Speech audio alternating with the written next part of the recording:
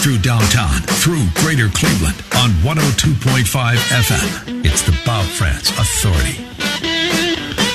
Yes, indeed, and hour number 2 is underway at 7 minutes past 10 o'clock. We are going to forego our traditional Ronald Reagan Open at the top of the hour so that we have just a few more minutes with our guest, because we've got something very important to talk about here. The snowflake generation has graduated.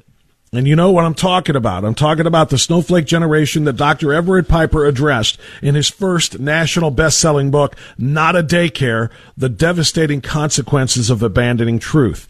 This was born of a letter that he wrote to his students at Oklahoma Wesleyan University, which he was the president of at that time.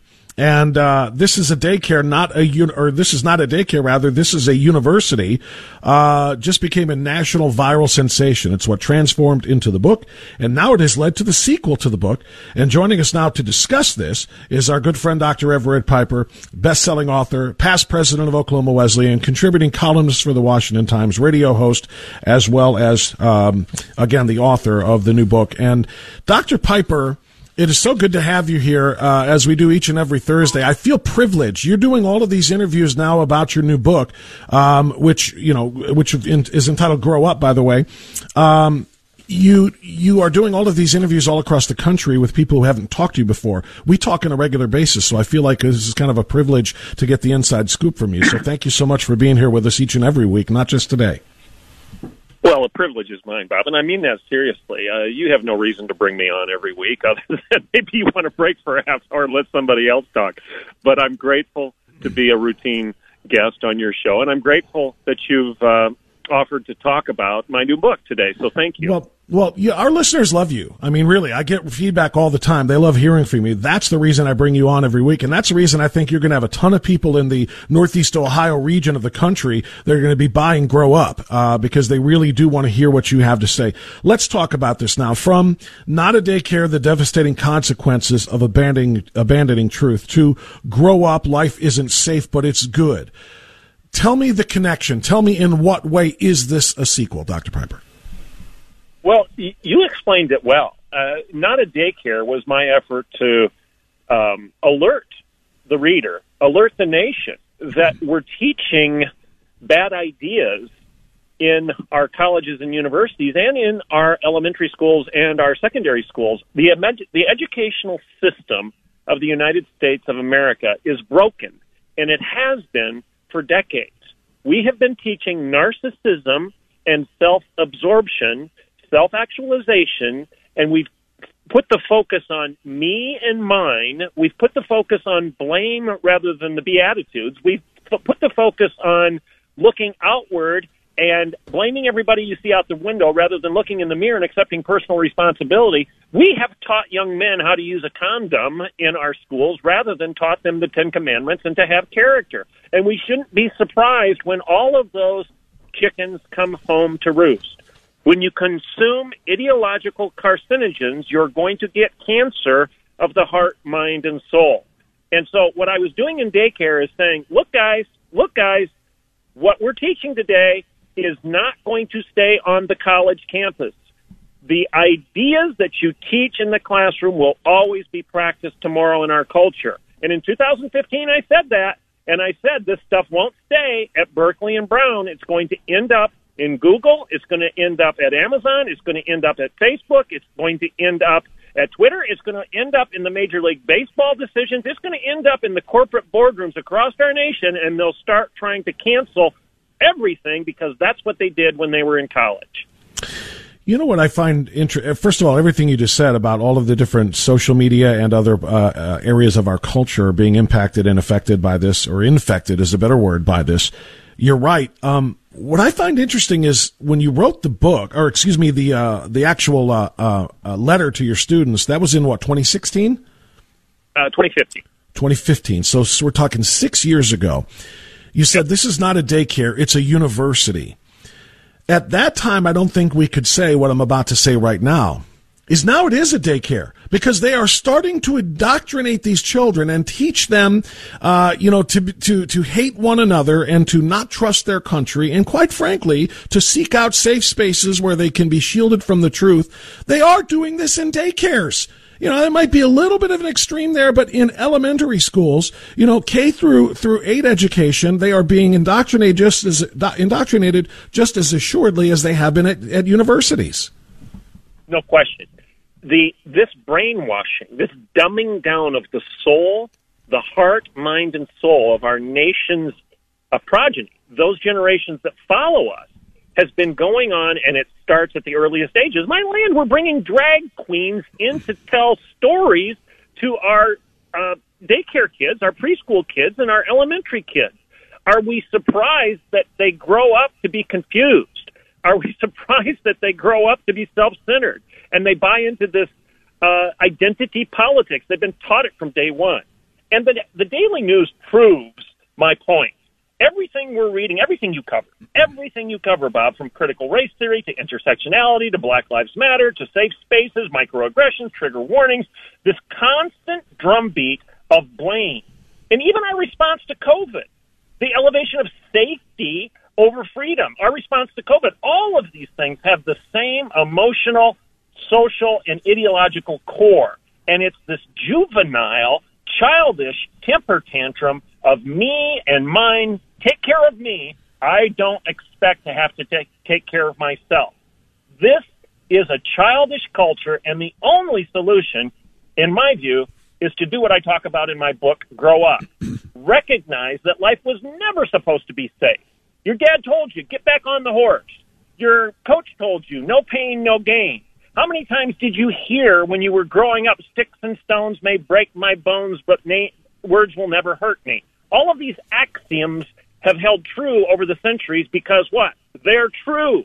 And we stop teaching that stuff because that is a selfless perspective on life rather than this childish self-focus that's being perpetuated across the land. Well, indeed, the exact opposite is the case now. How many times do we hear in all of these, in the cancel culture movement and in the critical race theory movement and in the critical race training movement and so on and so forth, words cause violence. Words are violent. In fact, what they now say, rather than sticks or stones may break my bones, but words will never hurt me, they say not only will words hurt me, legitimately hurt me and cause me harm, but not saying other words that I need to hear is going to cause me harm as well, Dr. Piper. That's the depth of the insanity, I think, to which we have sunk.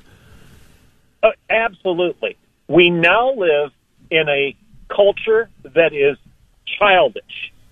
Cancel culture is a childish culture. It's a perpetual temper tantrum of crying me and mine.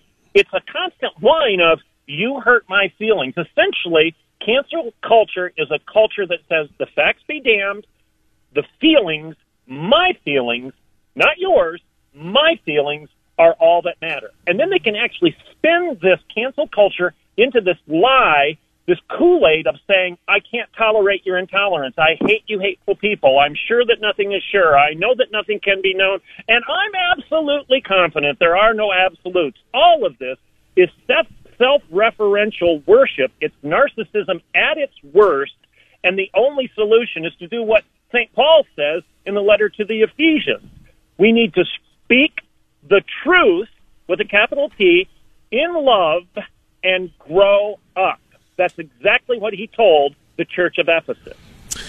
Dr. Everett Piper is my guest. He is the author of a best-selling book called Not a Daycare. He is now releasing in 5 days, next week, the sequel to that, the follow-up to that, which is Grow Up.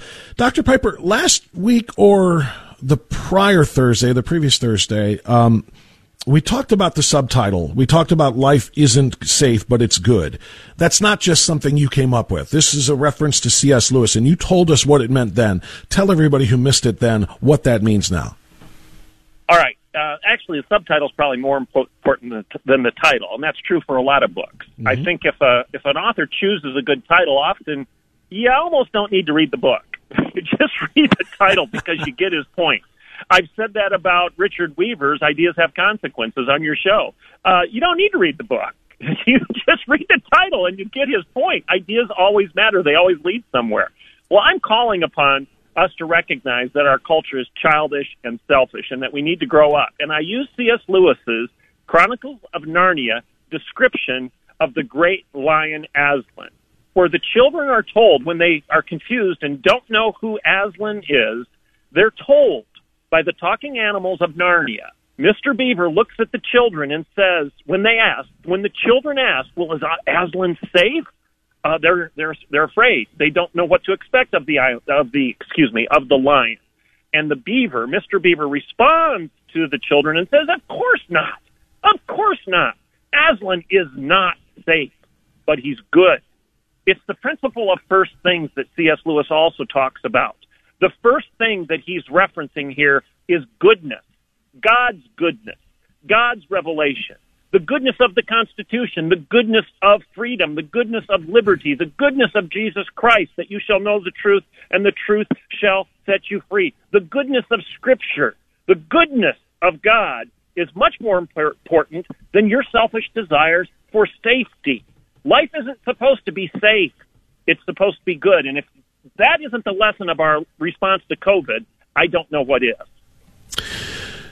How do you go about teaching that lesson, Dr. Piper? Because, you summarize it very well, or Lewis summarized it very well in such a way. And as you say, maybe I don't need to read several chapters if I can just get it from the subtitle, but you do go to great lengths talking about, in fact, there's a collection of 20 lessons on why it's important for our country to act like adults, for example. So talk to me about that, about how we expand that lesson to people through Grow Up.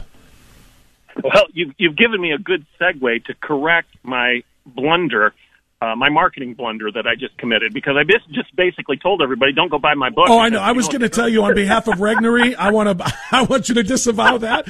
Read the book. By all means, read the book. Don't just look at the title. Regnery had to be just quaking when they heard you say that, but it's okay. I think everybody understood your point. But let's talk about, seriously, the content here that kind of gives us the details of what you allude to in that subtitle. Very quickly, I'll say this. That's a good question, because everybody should ask me, well, you say grow up. What are you supposed to do about it? How do we get there? Well, a couple examples of the lessons in the book. Number one, don't fall in the pool. That's lesson number one. Well, what do I mean by that? Stop the narcissism. Stop gazing at your own reflection. Stop sitting at the river's edge thinking that you're more grand and glorious than Apollo and Bacchus and Zeus and even Jesus. Stop it, Don Lemon. You're not God. You can't pretend to redefine the teachings of the church just because you don't like them. So the solution is to grow up and recognize that you can't just claim that you're the center of the universe. That's not reality. That's a fantasy land. That's a clown show at best. That is make-believe. So stop gazing at your own reflection, or you're going to slip and fall into the pool. So don't fall into the pool. That's one example of a lesson of how to grow up and start acting like an adult rather than a perpetual adolescent and a young child that's self-centered all the time. And that is the message here. The overall overarching message is to get out of perpetual adolescence and grow up, hence the title. And there are several ways to do that. You've just talked about one of them, don't fall in the pool. I'm going to get a couple more of those from you after this time out as we continue with Dr. Everett Piper, author of Grow Up, Life Isn't Safe, But It's Good. Again, the follow-up to Not a Daycare, which you should have read by now. Terrific stuff, and we'll continue with Dr. Piper after this.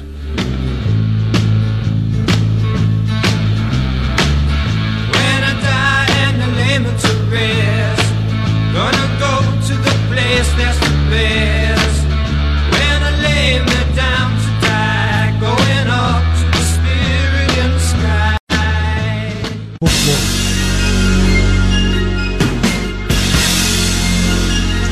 Okay, 10:24. I've got about 5.5 good minutes left with Dr. Everett Piper to talk about his new book, Grow Up. Dr. Piper, I've been talking about. Every time I say grow up, I reference Not a Daycare because I want to capitalize on the extraordinary popularity of that and let everybody know this is the same author and this is kind of a sequel, a follow-up to Not a Daycare. And with that, I want to read Dennis Prager's comment about your book.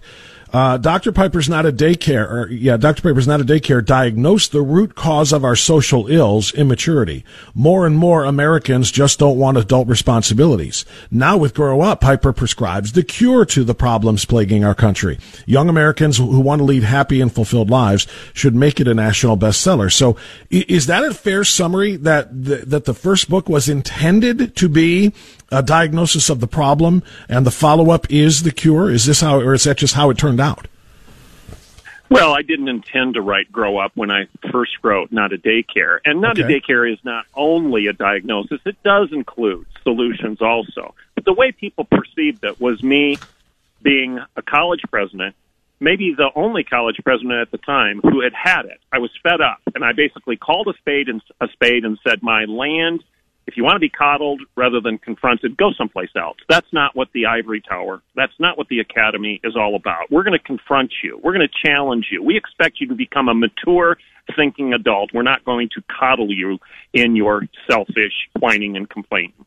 So that's the way Not a Daycare was perceived. Now, obviously, I'm building on that argument right now and saying, okay, you all thought I was just whining about the problem myself. Well, here are 20 lessons as to what to do about it. So I retell the story of Not a Daycare. I retell the story of our cancel culture, and then I address the problem.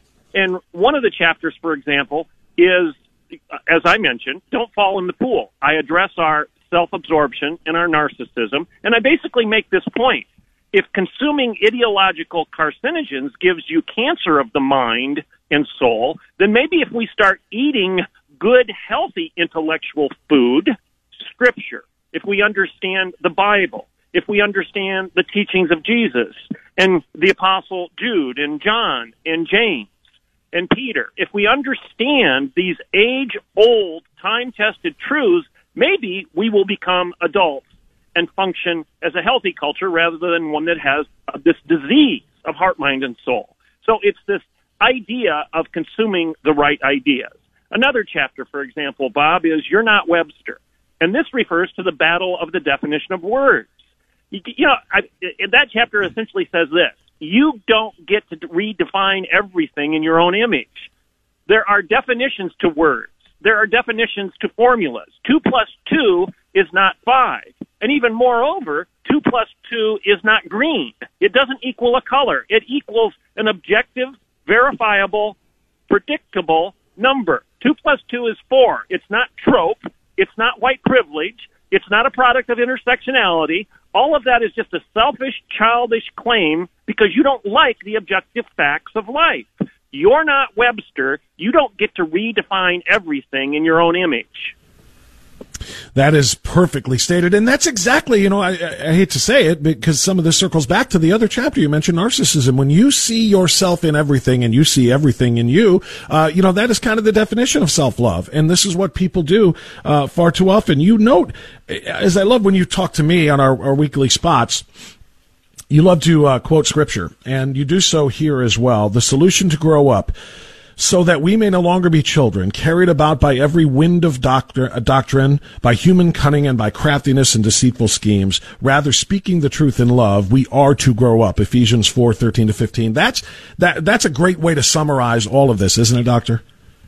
Yes. I think this is an analogy I've used on your show before, but repetition doesn't hurt. Not at all. There's a difference between tolerance and love. There's a huge difference between tolerance and love. So when Paul says, speak the truth in love and grow up, what is he referencing? What is St. Paul referencing? Well, truth is an objective fact. It's a reality outside of us. You must have a measuring rod outside of those things being measured, or you can do no measuring. Truth is not subject to the ebb and flow of your feelings. It just is. So the truth is the truth, and that's just the end of it. Now, what does Paul mean by love? Is it synonymous with sex? Absolutely not. That's not what he means. Is it enablement? No, it's the antithesis of enablement. Tolerance, modern-day tolerance, this attitude of enablement and affirmation, is not biblical love. Tolerance basically says, I don't like you, I don't love you, but I'll tolerate you. Whereas love says, I care deeply about you, I do love you, enough to stand in your way and tell you to stop. as I've said before on your show, we don't send our spouses "I tolerate you" cards on Valentine's Day. And there's a reason for that. It would be an insult. So this elevation of tolerance over and above Christian charity, biblical love, is the reason for the disease. That is the consumption of an ideological carcinogen that has bred great disease in our culture's soul. That is so perfectly well stated. That's what we love about talking to you, and that's why we love reading you as well. So I'm going to tell everybody else as we wrap here, make sure that when you buy Grow Up, that you do so on Amazon. You were talking about this last week, Doctor, because of the best-selling, the way they list their bestsellers, of course, is buy purchases on Amazon as well. So get the book wherever you can get it, but by all means, go to Amazon.com, look for Grow Up, Life Isn't Safe, But It's Good by Dr. Everett Piper. Give it a good read, and we'll talk about it. I know you and I are going to talk about it again next week when I do the Larry Elder Show, but Dr. Piper, I really appreciate you coming on here and whetting our appetites for the release, which is April 13th, which is what, Tuesday next week? I'm trying to count the days here. I don't have it in front of me, but it is coming up, the official release on April 13th, and you can pre-order it now. Dr. Everett Piper, thank you so much, and best of luck with this phenomenal book. Thanks a bunch, Bob. Appreciate it. You had my pleasure. 10:31. We're going to get news now, and on the other side of that, we're going to pivot. I told you we're heavy with guests today, from Dr. Everett Piper to Mark Meckler. Mark Meckler is an activist. He's a former founder of the Tea Party. He is now working in another realm, another avenue, if you will, serves as president of Citizens for Self-Governance and the Convention of States Action. He's going to talk to us about the extraordinary importance of banning any idea of vaccine passports. That's coming up on 1420 The Answer. The memories, and enjoy again. Have a question for Bob? A comment? A complaint? Hit up the Authority message line. Call 216-525-1806 and make your voice heard. That's 216-525-1806. Call the Authority message line. Yeah, make sure when you do, try to keep your commentary or your question to under 60 seconds. Otherwise, we won't be able to air them. And I do want to air as many of those great comments that we get off the air as humanly possible so that we can respond to them. Sometimes we get some very, very good ones. Okay, it's 10:37 now. We're going to dive right into it. I told you we were jam-packed. From Dr. Everett Piper now, I want to welcome our next guest, Mark Meckler. Mark Meckler, is the president of the Convention of the States Project. He is the co-founder and former national coordinator of the Tea Party Patriots as well. And he joins us this morning to talk about something we should all be concerned about in the next coming weeks and months, and that's the idea of forced vaccination by way of vaccine passports in order to live your life and live freely. Mark, good to have you back on the program here. How are you? Good morning. Good to be with you. I was just looking during the break at the news break at a Facebook post by WKYC here in town. And it says, in a post-pandemic world, these cards could eventually help fully vaccinated people more freely travel, shop, and dine. And it's got a picture of the vaccination card, which, of course, is akin to the vaccination passport. And I can't help but commenting when I see these kinds of things. What in the world do you mean more freely dine and shop and travel? We do not need special permission cards to do things freely, not in this free country. That's what's at stake here. That's what's in jeopardy, though, isn't it, Mark?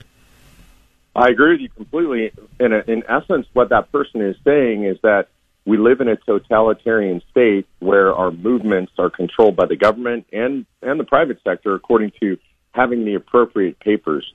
You know, I'm almost 60 years old. If you're old enough like me and you remember all the old war movies about World War II or even the East Bloc during the Cold War, may I see your papers?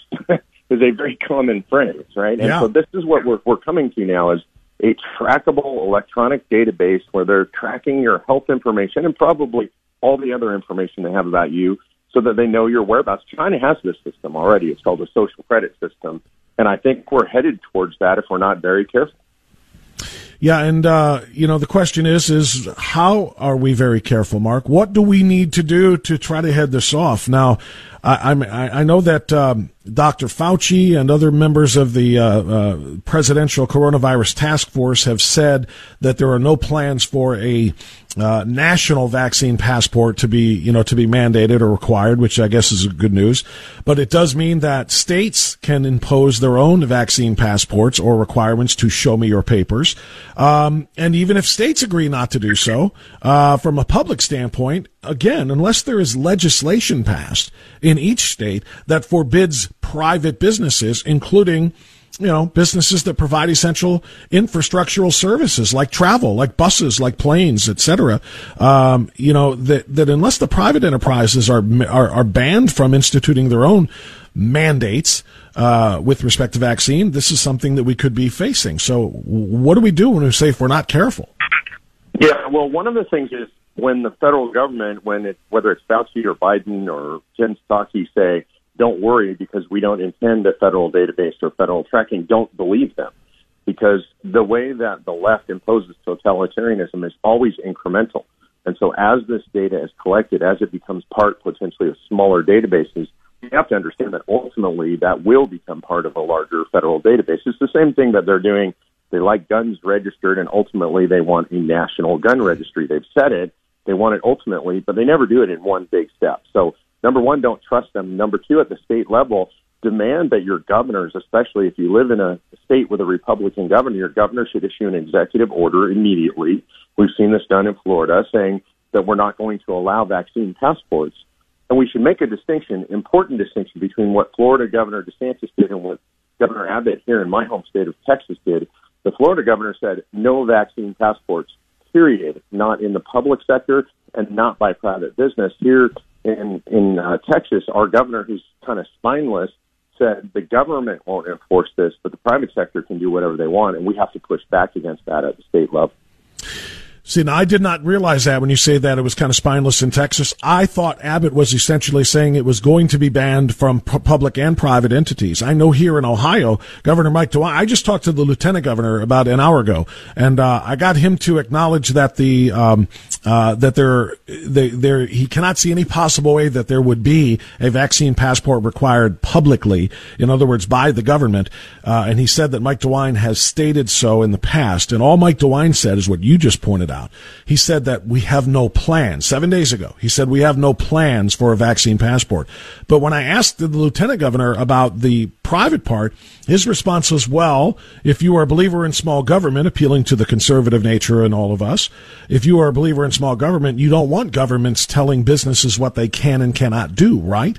And that's going to be their argument. They're going to say, how can the government not tell a business that is fearful of people coming in ridden with disease and virus that you can't come in unless you show us proof of your vaccination? Yeah, and what you're going to notice is that the governors that are stalwart fighters for freedom, for our individual rights, will stand against this, even in regard to the private sector. And those that tend to be kind of squishy, middle of the road, are going to pretend to be freedom-loving conservatives who are protecting our rights by allowing those rights to be taken away by private businesses. We have a problem here, which is essentially these private businesses are acting in a state actor capacity. In other words, when enough of them can get together and limit your freedoms, limit your ability to, say, go to a stadium, limit your ability to go to a concert, limit your ability to shop for groceries, now essentially they're affecting your very most basic freedoms, the ability to travel freely, to shop freely, to go to social events freely. Mm-hmm. They're essentially conspiring to act as the state, even though they're not the state, and the state needs to intervene to protect our liberties. That is exactly right. And the question is how can that be done? We talked about solutions, finding solutions, if we're not careful.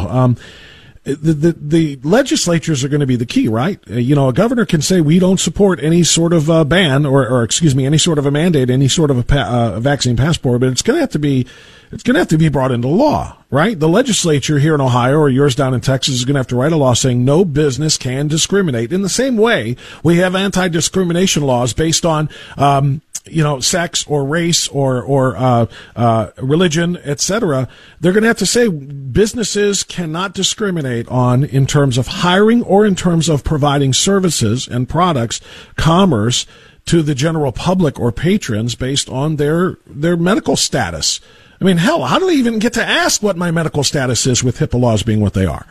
Exactly. They shouldn't be entitled to do that. So I think this is a two-step process. First is the governors, generally speaking, in most of the states right now, including your state, have unique executive authority in regard to the pandemic. They have what are called general police powers. This is not held by the federal government, which is why the federal government really can't do this. But at the state level, your governor can say, because of the pandemic, quote unquote, because of the emergency, we have a state of emergency around a health issue, and they can issue an executive order banning this stuff. It ultimately can and should go to the legislatures as well. Your state has a year-round legislature. That makes it easier to continue to act and to get them to act on this. Some states are out of session already for the year, so it's really only the governors. And then ultimately it's up to us to hold them electorally accountable. Anybody that doesn't support, in my opinion, the banning of vaccine passports, whatever they call them, any Republican, anybody who claims to be conservative and doesn't support that, in my opinion, they need to be removed from office by their constituents.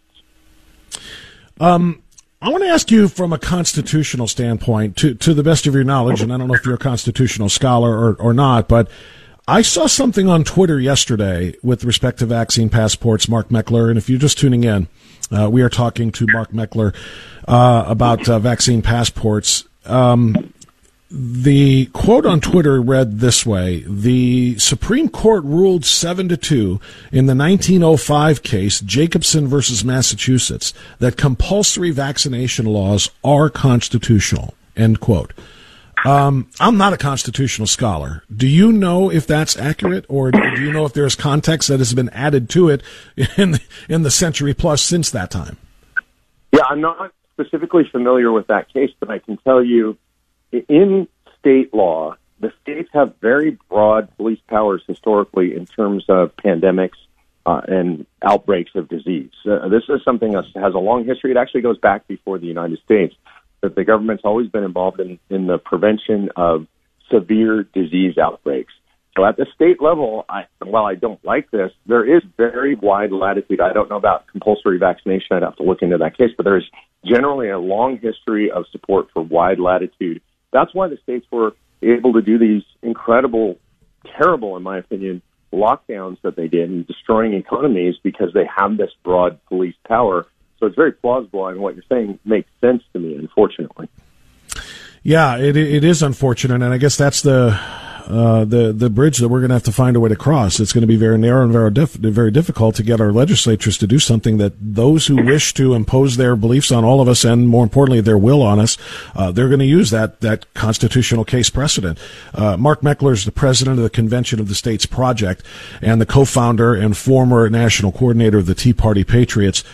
What would a convention of the states, if we were able to bring that about to actually amend the U.S. Constitution, and you've been working on this for a very long time, what would a convention of the states have to say about this? I think the beauty of the Convention of States and the way that we've put it together is the goal is to remove power from the federal government and give it back to the states. So in a way, it would have an effect at the federal level. It would prevent the federal government from acting to limit our rights. That's the point of the entire convention. Power away from the feds, back to the people in the states. It wouldn't change the dynamic between the states and their people. And so that's where I want the power, because you and I have a lot of power in our states, in our state legislatures, mostly unexercised. Most people don't get involved, but when we have the power, we can meet with our state legislators in a way that we can't do at the federal level. It's easier to move state legislators from office through elections than it is at the federal level. So mainly what we're trying to do is shift the balance of power from the federal government to the states.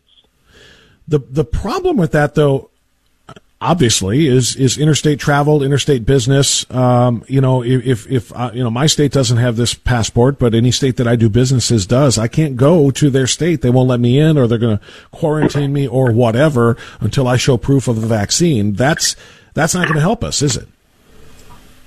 Well, it's going to help us in the sense that, and I think this is important to remember, that we in our system of federalism believe in a laboratory of democracy approach.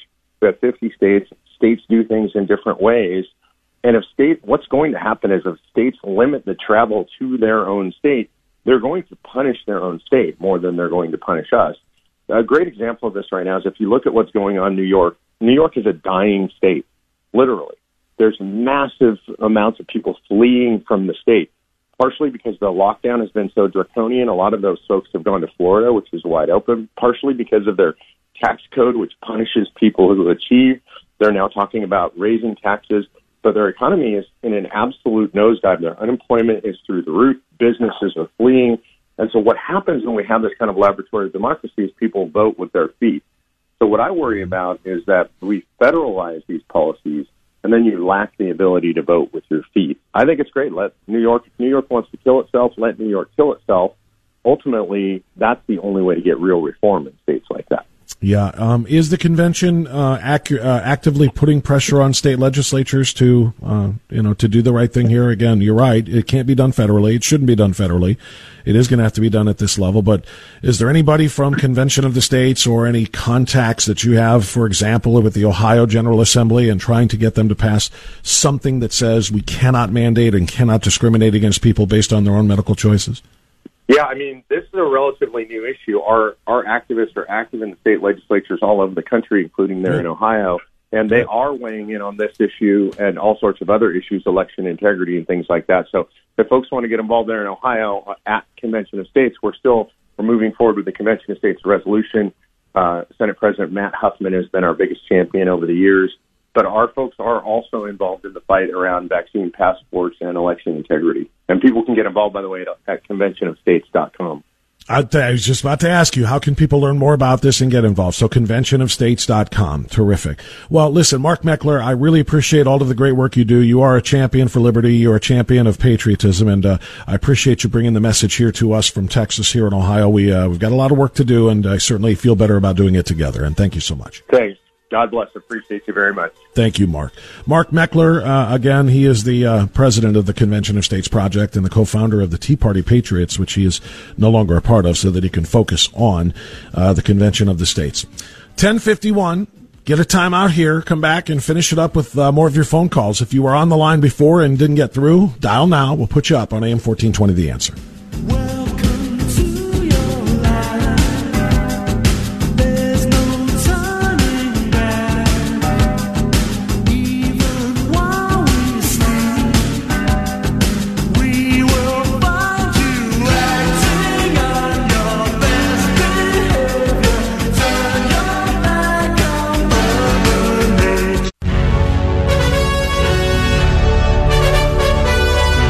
Okay, 10:55. Let's get a call or two in here before the top of the hour. We'll go to Jeff, who's in Parma Heights on AM 1420, The Answer. Hi, Jeff. Go ahead. Hey, good morning, Bob. I just, Biden wants to sign these executive orders on gun control to toughen them up a little bit. And maybe he ought to think about setting an example on his son Hunter, who lied on his federal background check, which is a federal offense, Nobody talks about that. Nobody talks about that on the national television networks, do they? That is exactly right. No. Well, his son also, his son also broke laws when he decided to become a crack addict. He also broke moral laws, as far as I'm concerned, when he decided to start bedding the widow of his dead brother. And not to mention, of course, the laptop and all of the Chinese and Ukrainian deals as well. The laws don't apply to Biden's. You know that by now, right? They just don't count. Yeah, we all know that, but maybe they should start counting. That's the only way things are going to get fixed, in this country. Yeah, accountability. When there's a difference though, and we saw this with Hillary Clinton too. The law doesn't apply equally to the haves and the have-nots. If you are a connected member, or rather a member of a connected class or a connected group, you are part of the political elite. You can pretty much flout the law all you want. It's the peons like you and me who suffer. So, yeah, gun laws. They want to activate a new gun law or a gun order by executive order by Joe Biden. Of course, it's going to apply to you. It's going to apply to your neighbor, but it's never going to apply to his own kid. Yeah, you're right, Bob. Well. But I'm glad you brought it up. I'm glad you brought it up, Jeff. I don't think many Americans are going to abide by his gun laws, though. No, well, you're right. And here's the thing. Thank you, Jeff, for the phone call. This is the most frustrating thing about it all, is that Americans abide by gun laws if they're what? If they're law-abiding. I mean, this is just plain old English, right? Just look at the language. Law-abiding Americans won't obtain firearms illegally because they're law-abiding Americans. They abide by laws. They're not the danger here. Criminal Americans will obtain guns illegally because they don't mind committing crimes. Committing crimes makes one a criminal. So they don't mind getting their gun illegally, and they're the ones who then what? Use them illegally to commit gun violence. So let's take a look at Joe Biden's orders, the ones that are going through, the ones he's announcing today. Which group of people are those new gun orders going to impact? The criminals who don't mind committing crimes and then by getting guns and then committing crimes by using guns to commit violence?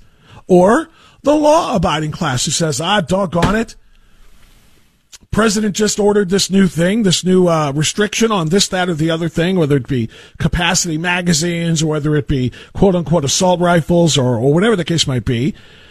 Law-abiding people are going to be the only ones who are hurt by it because they won't obtain these things.